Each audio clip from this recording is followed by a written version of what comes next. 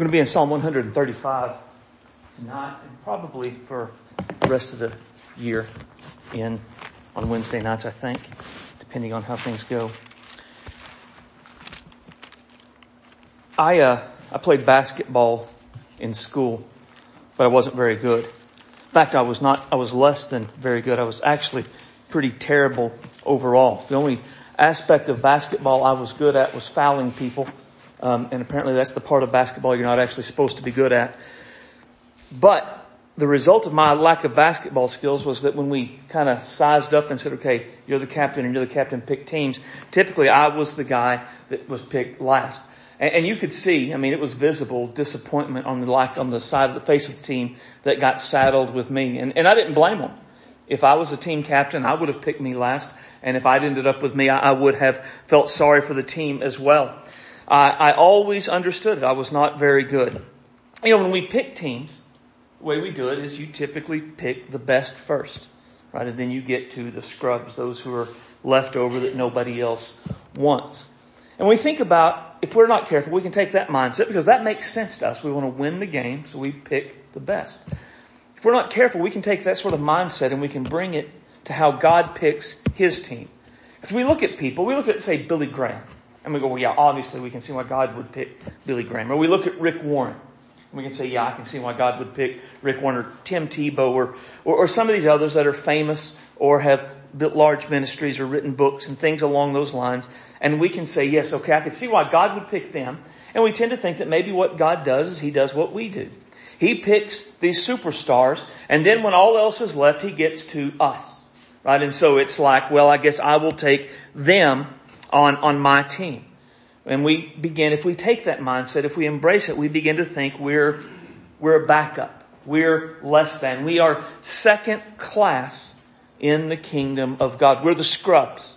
Right? There's the superstars in the kingdom, and then there's, the middle players, but then there's the scrubs, and that's the ordinary people right down in the trenches here, like where we are. And I'm convinced this mindset is one of the reasons we often live discouraged, disillusioned, maybe even defeated in our lives. Because we don't understand how God picks or why God has picked us. And if we think we are the scrubs, if we think we're the last pick, then we just feel that there will be often a very real sense of defeat in our lives. Right? Because me being picked last, it never made me feel special. I never felt I was particularly, all right, I'm on that team. It was just, fine, whatever. And I didn't even really want to play. All things being equal, I would not have played. And so that can be our mindset when it comes to this. Well, God picked everybody else and I was there, so He had to take me. I don't really want to do anything because I'm not good. I'm going to embarrass the team. I'm going to make things look bad. So what I want to do tonight and for the rest of the month through this chapter is challenge the mindset of being picked last. Challenge the mindset of how God picks His team by reminding us of some very important and very powerful truths that I pray will inspire us and encourage us to be all Jesus has saved us to be. So open your Bible to Psalm 135, and we're going to look the first 6 verses, and that should be on page 474 in your pew Bibles. And when you find that, I'm going to ask you to stand to honor the reading of God's Word.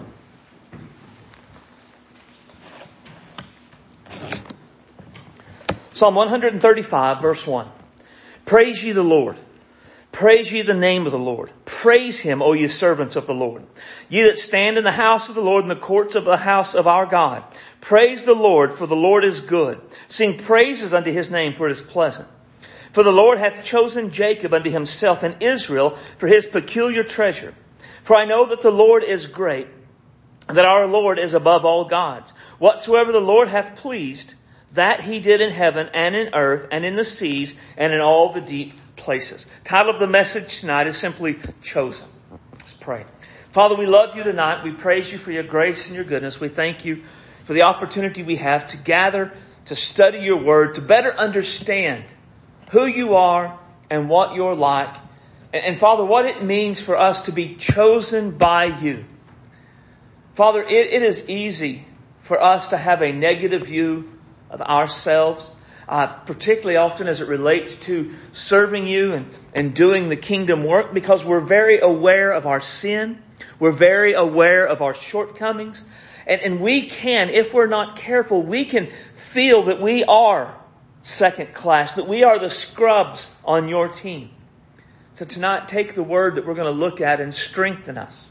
Take the word we're going to look at tonight and encourage us and remind us. Remind us we have been chosen by you for your glory. Lord, we love you. We praise you.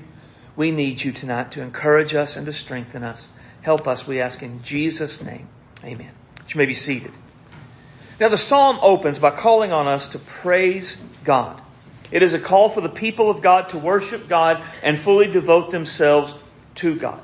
Now the call to worship God is primarily based on the greatness of God. The idea is God is worthy of worship because of who He is and what He's done. The psalmist actually spends the majority of the time telling us what God has done to demonstrate, or who God is and what God has done to demonstrate to us His greatness. Right? God's greatness, according to the psalm, is seen in verse 5 and 6, and God can do whatever He wants to do. I know that the Lord is great, and that our Lord is above all gods. Whatsoever the Lord pleased, that He did. In heaven, the earth, the seas, and the deep places. Right? It's just a picture. God can do anything He wants to do, and no one can stop Him. Like God's greatness is seen in His controlling the elements. He causes the vapors to ascend from the ends of the earth. He makes lightning and the rain, and He brings wind out of His treasuries. Right? So God, His greatness is seen in the fact He controls the weather and the elements of the world that we live in. God's greatness is seen in His delivering Israel from Egypt. He smote the firstborn of Egypt, both man and beast, who sent tokens of wonders in the midst of thee, O Egypt, upon Pharaoh and upon his servants. So all that we read about in the Exodus that led Israel out of Egypt and into the Promised Land, all of that was a sign of God's greatness, a demonstration. God's greatness is seen in His conquering nations for Israel, who smote great nations and slew mighty kings. Sihon, king of the Amorites, Og, king of Bashan, and all the kingdoms of Canaan, and gave their land for a heritage to Israel His people. Thy name, O Lord, endureth forever, and Thy memorial, O Lord, through all generations. God's greatness is seen in the fact that He is greater than all of the other gods who exist. In fact, they are not gods at all. Verse 14 through 18 says, the idols of the heathen are silver, gold, the works of men's hands. They have mouths, but they speak not. Eyes, but they see not. Ears, but they hear not. Neither is any breath in their mouths. They that make them are like them, so is everyone that trusteth in them. And in the picture there is the greatness of God is seen that He is really the only God. One of the ideas of idol that's often used, particularly in the Psalms, the word is used as idol. It pictures something that is nothing. Right? So God is saying, what the author is saying is, the idols are nothing. The other nations worship nothing. They're silver and gold. They're nothing else. Sure, they make eyes, but they don't see. They make mouths, but they don't speak. They make ears, but they can't hear. The greatness of God is seen in that He will judge the people. Verse 14, for the Lord will judge His people. He will repent Himself concerning His servants. And the psalm ends the way it begins. Bless the Lord, O house of Israel. Bless the Lord, O house of Aaron. Bless the Lord, O house of Levi. Ye that fear the Lord, bless the Lord. Bless the Lord out of Zion, which dwelleth at Jerusalem. Praise ye the Lord. God is awesome. God is great. God is worthy of our worship, so we should praise Him. Now, another reason they were to praise the Lord is found in verse 4. For the Lord hath chosen Jacob for Himself, and Israel as His peculiar treasure. Right? They were to praise God because God had chosen them for Himself. God had chosen them as His distinct people. Among all the people of the earth, God chose to know Israel in a unique way. Now, the idea of God had chosen them as His peculiar treasure doesn't mean that they were meant to be weird. It meant that they were particular. God particularly, exclusively chose them. He made an intentional choice to choose Israel to be His distinct people above all the other peoples on the face of the earth. Now, Psalm 135 was the psalm I was praying through yesterday. And the idea of being chosen by God really stuck in my head through my prayer. The reality of God choosing us to be His particular treasure, it's amazing. It's encouraging. It should embolden us in every aspect of our service and our devotion to Jesus. Now some would say, well sure, but this is Old Testament Israel. It's not the New Testament. God chose Israel, but that's Old Testament. But when we get to the New Testament, the idea of being specially chosen by God is seen there as well. And it applies to those of us who are believers. Look at what it says in 1st or 2nd Thessalonians. But we are bound to give thanks always to God for you, brethren and beloved of the Lord, because God hath from the beginning chosen you to salvation through sanctification of the Spirit and belief of the truth, whereunto He called you by our gospel to the obtaining of the glory of the Lord Jesus Christ. Now, the Thessalonian believers were some of the very first Gentiles converted to Christianity. According to Paul, this wasn't accidental. This wasn't just the way it worked out. This was God's choice. God had chosen them for this great privilege. And really what he's saying is everything about their salvation, the salvation of the people of Thessalonica, it was God's idea. But it wouldn't just be everything about the salvation of the people of the Thessalonica. It would be about all of us. Everything about our salvation was all God's idea. It was God's idea for Jesus to come and die for the sins of mankind. It was God's idea for salvation to come by grace alone, through faith alone, in Christ alone. It was God's idea for Paul to go to Thessalonica. It was God's idea for Wade T. Jernigan to come to Guymon, Oklahoma. It was God's idea for them to be saved. It was God's idea. Nothing about their salvation, nothing about what they had experienced in their salvation was their idea. It was all God's. Now, not only was it all God's idea, it was God who called them, right? So God had, from the beginning, chosen you. He called them to salvation. So God not only sent Paul there, it was His idea to come up with the plan of salvation and send Paul there. God then worked through Paul's ministry and He began to call them, actively call them to Himself through the preaching of the gospel. And since God had came up with this idea, since God had sent Paul, since God had chosen them and had called them, He who began the work would complete it to the obtaining of the glory. What he basically is saying is, God called you and He's not going to give up on you. Thessalonians were troubled through false doctrine, through issues they were going with. And what Paul is saying is, God is not going to give up on you. God started this work. God is doing this work. And one day when Jesus comes back, God will complete this work. But He is at work in you now. Now, what was true of them then is also true of us now. God actively chose to save us. Paul says it this way in Ephesians.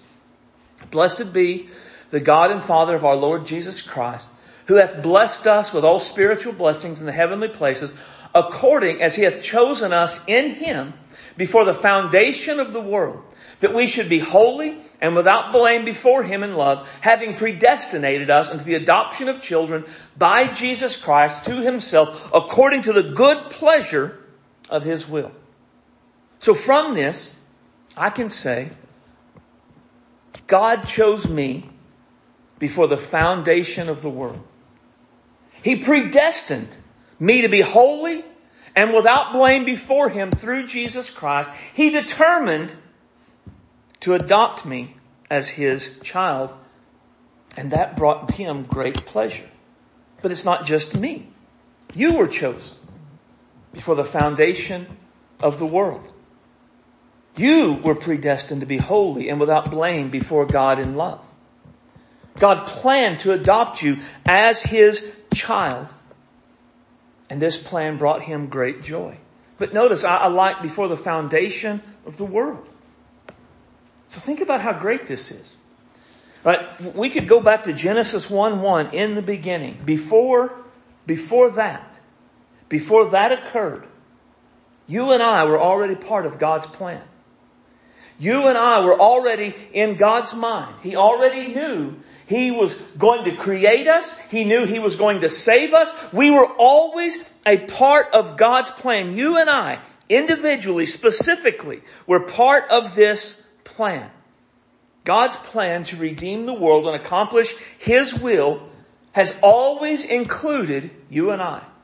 Not just you and I in a general sense, but you and I individually. You were a part of this plan. I was a part of His plan. Now, part of all this means that it was all God's idea.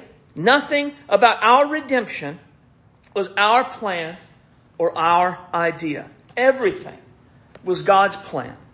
God planned for Jesus to come, die on the cross for our sins. God planned on redeeming us through faith in Jesus' sacrificial death and His victorious resurrection. And He planned to adopt us as His own children. This was all God's plan. And this plan, seeing it come to pass, brought Him great pleasure. Just think about that for a second. Brought Him great pleasure. God didn't save us because He, quote unquote, had to. We prayed the prayer so He was trapped and He had to, okay, I guess I'll save him. No, that wasn't the way it was. He planned it. He initiated it. He called for it. And when it came to fruition and we were saved, God was pleased. He was happy. He was ecstatic. He experienced the pleasure of His will being fulfilled in our lives. Now, to fulfill His plan of adopting us, God called us through the gospel. Right? So we heard the good news of great joy. A Savior had come. And in a moment, we began to realize that meant us. We began to realize we were the ones for whom Christ died. We began to realize we were sinners and we needed a Savior. And we responded and we came and we cried out to Christ and we were saved. But again, all of this was of God. Right? But think about it. How many times did you hear the gospel before you turned to Jesus and were saved? I grew up in Free Will Baptist churches. I have always heard the gospel. I was 19 when I was saved. So for 19 years, I heard the gospel preached. But then one night, there was something different and I felt compelled to respond. Most of the other times, I didn't even think it was talking about me. I didn't want to go to hell, you understand. I grew up in church, knew about hell, didn't want to go to hell. But it never really occurred to me Jesus died for me, that I had done bad things and I deserved hell. It never occurred to me that it was my fault, that I had any responsibility in what had happened. And probably you didn't either. You went through a period of time where you didn't want to go to hell if you were raised in church, but you didn't really grasp all that it was for you. And that it was because of you. And that you needed the salvation that the preacher was hollering about. So what changed? What happened that made it all click for me? What happened that made it all click for you? No man can come to me except the Father which hath sent me. Draw him. And I will raise him up in the last day. That's what happened. God reached out and initiated contact with us.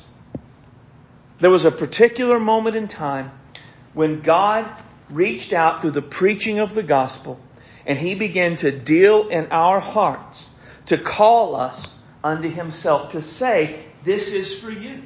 Right? Because there's no way we would have come had that not happened. No one who is saved underfigures it out on their own. Right? It's not that we never understood it and on that day our minds finally worked it out and we understood and so we did it. No, we didn't do it. We didn't just sit at home one day and think, you know what, I bet I need God and I bet I need the Jesus that local church is talking about. I'm going to go and get saved. No, that's not what happened. Our desire for God, it originated in God Himself and His desire for us. He reached out to us. He called us to Himself.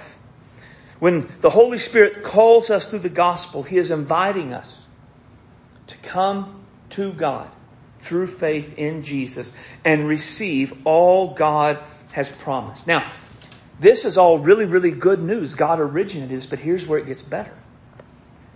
We often think of it as whosoever will, right? The great gospel call, whosoever will. And we heard we were a whosoever will, and so we came. And that's true. There is a general call called out to whosoever will. Come unto me, all ye that labor and are heavy laden. Now that's everyone. If you're labor and you're heavy laden, you need rest for your souls. Jesus says, come to me. Jesus would say in the Gospel of John, for God so loved the world that He gave His only begotten Son, that whosoever believeth in Him should not perish. Whosoever will. This is a wondrous truth. Whosoever will is invited. He invites all to turn from their sins and to turn to Him, receive His mercy and grace. And this is a wonderful truth. It is a comforting truth to know whosoever will. But there is something better. And that is when God reached out to you and I, He didn't say whosoever will and we heard it. He called us by name. But now saith the Lord who created thee, O Jacob, and He that formed thee, O Israel, fear not, for I have redeemed thee. I have called thee by thy name. Thou art mine. To be sure, there is a broad invitation to whosoever will. But He also calls us by name. See, God deals with us by and large as individuals, not so much as a group. And since He deals with us as individuals, He calls us to Himself on an individual, one-to-one basis. One night at the Fort Gibson Free Will Baptist Church, Tom Ballard preached the gospel. And God, through the Holy Spirit, reached out and said, Stacy, I'm calling you now. He reached out to me as an individual. To be sure, the gospel call was whosoever will. But it was more personal than that. It was more individualized than that. He called me out by name. But God doesn't holler and say, hey, you come here, and hope someone will answer. Instead, it is on an individual, one-by-one basis. And really, this is on everything. Right? Not just the call to salvation. But if there's ever been a time where the Word or the Spirit and the sermon spoke to our hearts and challenged us or encouraged us, that wasn't just a general, well, that was good and God is good and it's helpful. It was God through the Holy Spirit taking the Word and saying, this, notice this, listen to this, change in this way, be encouraged because of this. It is God dealing with us out of an individual basis. How awesome is it to know our God deals with us on a one-to-one basis? So going back to salvation, you and I, we were saved because God specifically chose us. And then He specifically called us to come and be saved. God made the initiative. And He came and He made first contact with us. He opened our hearts so we could understand the gospel. He chose to convict us of our sin, of the coming judgment, and our lack of righteousness. God chose to draw us to Jesus. God chose even to grant us repentance unto life. And when we responded in faith and repentance and turned to Jesus Christ and called upon Him, God chose to save us, to adopt us, and make us a new creation. And all of this brought God great pleasure. And that's good news. But there's even better news. Turn over to Psalm 139. And we're just going to look at a few verses. We don't have time to look at the whole thing, but Psalm 139 verse 1.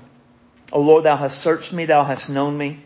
Thou hast known my downsitting and my uprising. Thou understandest my thought afar off. Thou compassest my path and my lying down. Thou art acquainted with all my ways. For there is not a word on my tongue, but lo, O Lord, thou knowest it altogether. Thou hast beset me behind, before. Thou hast laid thy hand upon me. Such knowledge is too wonderful for me. I cannot attain it. Now look at verse 13. Thou hast possessed my reins. Thou hast covered me in my mother's womb. I will praise thee, for I am fearfully and wonderfully made. Marvelous are thy works, and my soul knoweth it right well. My substance was not hid from thee when I was made in secret and curiously wrought in the lowest parts of the earth. Thine eyes did see my substance, yet being imperfect. In thy book all my members were written, which in continuance were fashioned, yet as there were none of them. How precious also are thy thoughts unto me, O God. How great is the sum of them, if I should count them. They are more in number than the sand. When I awake, I am still with thee. So a lot goes into this, but here is the key thought for our time tonight. When God chose us, and God called us, and God saved us, and God adopted us, He did so knowing everything there was to know about us. He knew all of the sins of our past. And all of the things we had ever done up to that moment where He called us. And He called us anyway. But He also knew everything that was to come. Everything is written. He knows all of our lives. He knows everything that's going to happen. There are things that are going to happen in 2021. We have no clue. Decisions we're going to make, ways we're going to respond, but God knows. And even if that stuff is bad, even if we are going to respond in ungodly ways to people, even if we are going to make selfish and horrible decisions next year, God knew that, and He still chose us. He still called us. He did this with a perfect knowledge of our past, our present, and our future. Have you ever bought something and then had buyer's remorse? You buy it thinking it's going to be awesome, and then when you get it out of the package or it comes in, it is not nearly as awesome as you imagined it would be, and you think, I wish I had not spent that money. The great thing about God, He does not have buyer's remorse regarding us. He doesn't look at us now or at some point in the future, or because of what we've done in the past, and say, I wish I'd have acted differently in those days. I shouldn't have jumped the gun on calling them and choosing them and saving them. He knew full well everything we had ever done, everything we would ever do in the future. He knew the struggles we would face, the ones we would overcome, and the ones which would overcome us. Nothing we have done, nothing we will do was not fully known by God at the time He called us, He chose us, He saved us, and He adopted us. And since God has absolute knowledge about us, and He chose us, and He saved us, and He adopted us, let me go back to what Paul said to the Thessalonians. He's not going to give up on us. The work He began, He is going to bring to completion. He said it to the Philippians in this way, being confident of this very thing, that He hath began a good work in you, will perform it unto the day of Jesus Christ. To me, this is, I think, an amazing thought. Because if God was like me, I would have given up on me. I mean, the number of times I've blown it it's boggling to my mind. And yet God knew that. It's not like He's saddled with it. Well, Stacy did that, but I got to keep it. Nope, He knew. He knew full well in advance what He was getting when He bought me and He called me and He saved me. And there has never been a moment when He regretted that decision. There has never been a moment when that decision was not a part of the good pleasure of His will. So if we are believers, we have repented of our sin, we have believed in Jesus Christ, we're disciples of Jesus, we have to settle it in our mind. God chose us, God called us, God saved us. God adopted us. And God wants to bring us into the glories of heaven. Then we need to let this truth be something that strengthens us, encourages us, and holds us firm when we are tempted to feel defeated, discouraged, or disillusioned. Now there's one last thing. Turn back to Psalm 135. And look at verse 5 and 6. For I know that the Lord is great, and that our Lord is above all gods.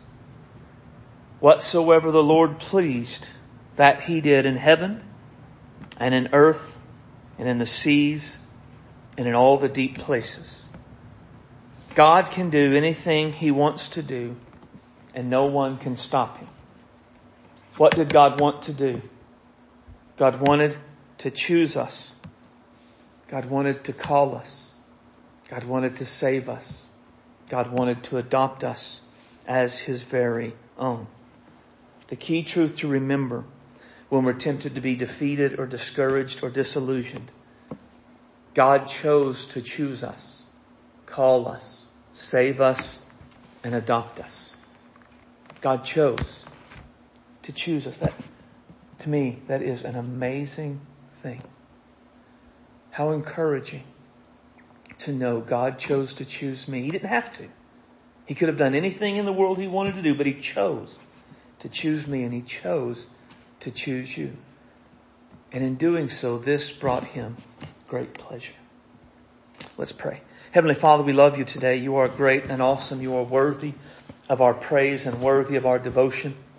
Father, we need You to take this word and to strengthen us with it, to draw us ever closer to You. Help us to understand how secure we are in Your grasp. Help us to understand how great it is that You looked down from heaven. You saw us in all of our mess. And You chose to choose us. You chose to call us. You chose to save us. You chose to adopt us. Let this encourage us.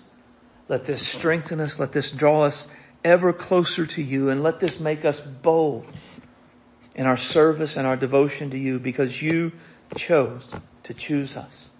We ask in Jesus' name for His sake. Amen.